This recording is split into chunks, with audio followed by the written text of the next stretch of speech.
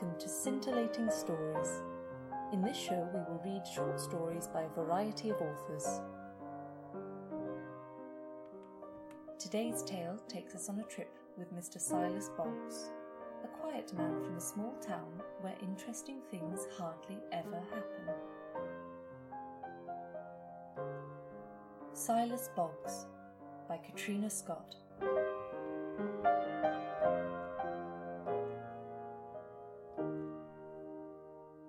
My first memory was when I bit my brother. Mama had just put him down for a nap. He hadn't been home from hospital all that long, but she put him down in my crib. Beside the crib was my stroller, with his teddy in it. With my 4-year-old logic, I threw his bear out of the stroller and then, without even bothering to check if anyone was looking, I snuck over to the crib, stuck my face through the bars, and sunk my teeth into his arm.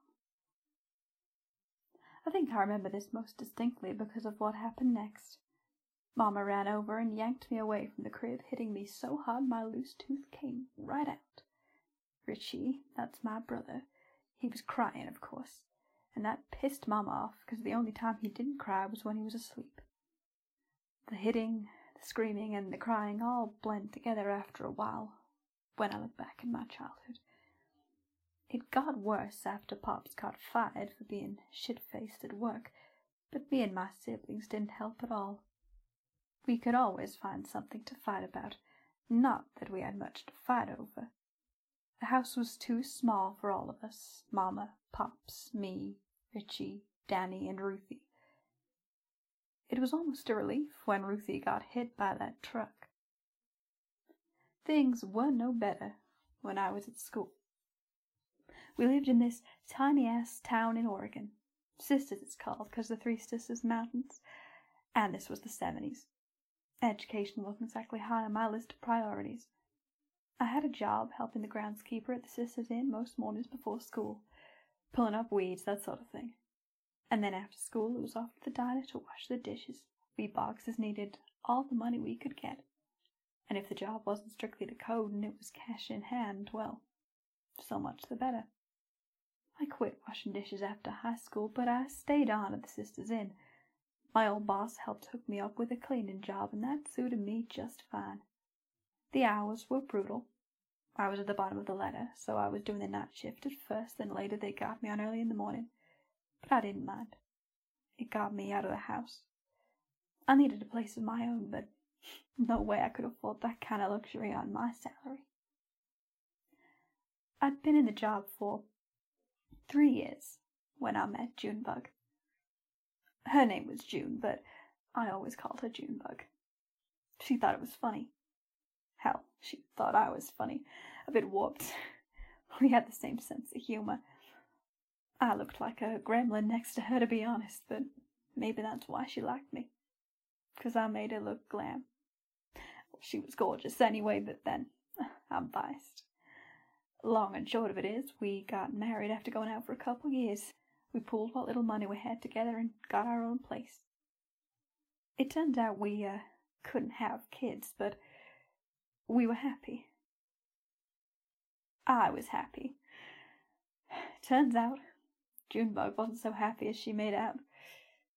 She wanted out of Sisters. She wanted to quit her work at the diner. She wanted a hell of a lot.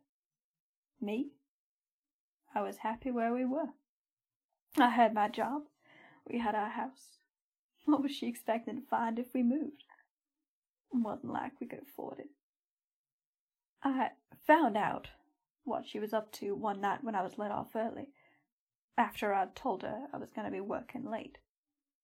The Sisters was closing for a couple of months for some renovations the next day, so I helped them get everything ready, and then I went home. There was a car in the driveway, and that was significant because we only had one car, and I was driving it.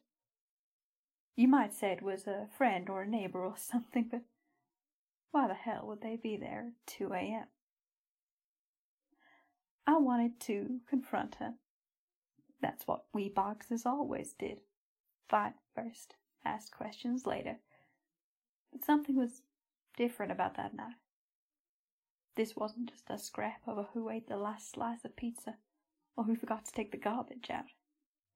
This was betrayal, plain and simple. It deserved something more than a quick, dirty fight. That night, I went back to the sisters and slept in the back seat of my car in the parking lot. And by the time I got home, the other car was gone. Junebug didn't know I knew, and that was just how I wanted it. She thought I was such a moron that I wouldn't notice when she did it again a few weeks later. And the second time, I knew the guy. Recognized his bike, anyway. My fucking brother, Richie. Antifreeze was how I went about it.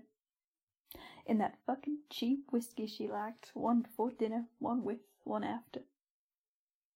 I just put in a little bit at first, but then I thought, fuck it, if you want a job done, you gotta do it right. She didn't seem to notice, and it was funny at first. She was acting like she was shit-faced.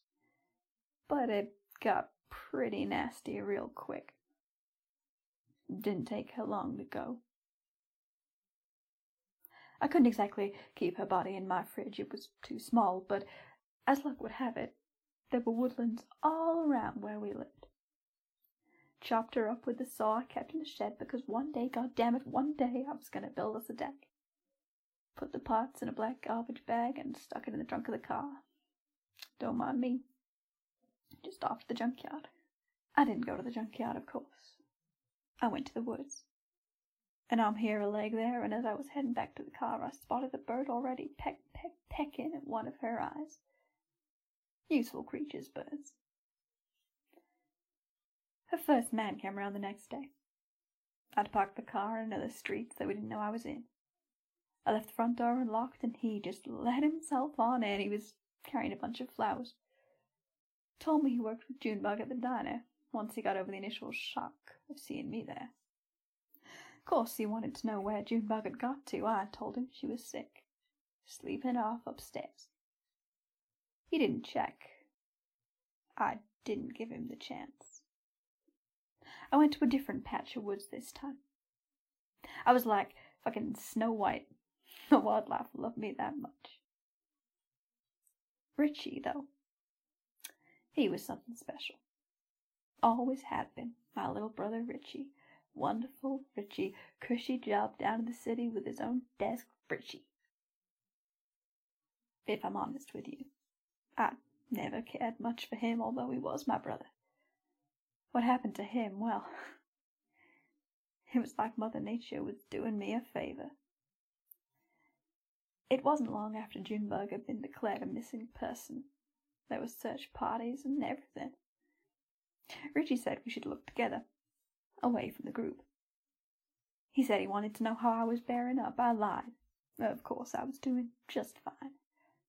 We wandered off into the woods looking for June, and hey, wouldn't you know it, we ended up almost out the other side when it started raining.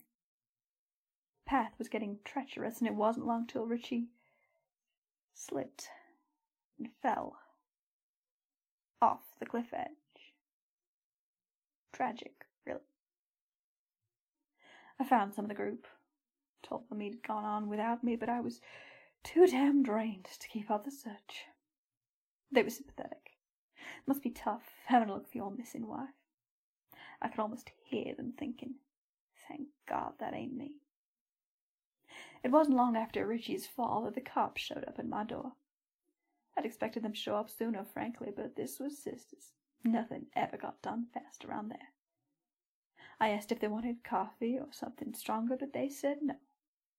They were there to ask me some questions about Junebug. They asked me so many questions it was like they were trying to trip me up, get me to confess that black was white. I was surprised. My dear wife was missing, and they treated me like a criminal. I'd done nothing wrong. Where were you on the night of July 28th? What time did you return from the Sisters' Inn? Had you and Mrs. Boggs argued before she left? It went on for months. And it wasn't just questions about Junebug, neither. Which area of the woods were you searching on August the 9th? Had you been looking for her alone or with the search party? When was the last time you spoke to Richard Boggs? I made it very clear that me and Richie had never been close, and, well, Turns out there was another man they suspected more than me anyway. Turns out my Junebug wasn't the only lady in his life. I stuck around until the police told me there was nothing more they could do. I told them I needed to leave, start a new life elsewhere. They couldn't charge me, so they let me go.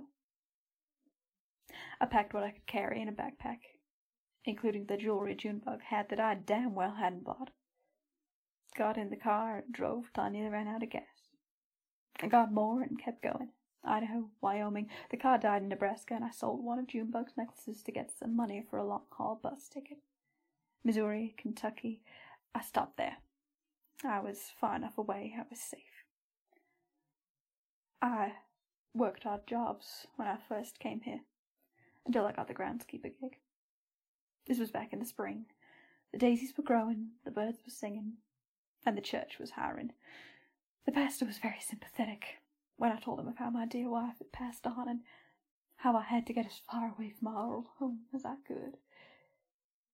"You've travelled all the way from Nebraska, you poor soul." Of course, I didn't tell him the truth. What harm's little white lie going to do when you've already committed murder? I've killed 3 people and dug the graves for God only knows how many more since then. Still no word about Junebug.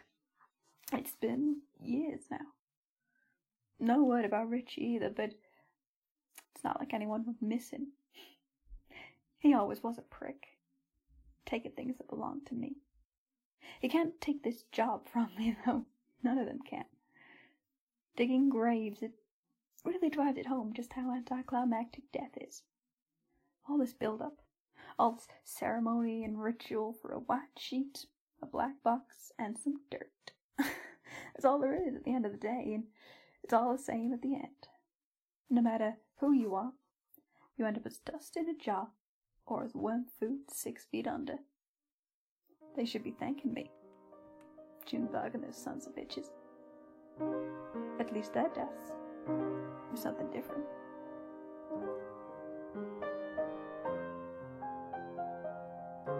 Thank you so much for listening. This monologue was written to introduce Katrina's character Silas on the online RPG Devil's Tattoo. You can find more stories like this at devilstattoo.jcink.net. This has been a Yorick Radio production.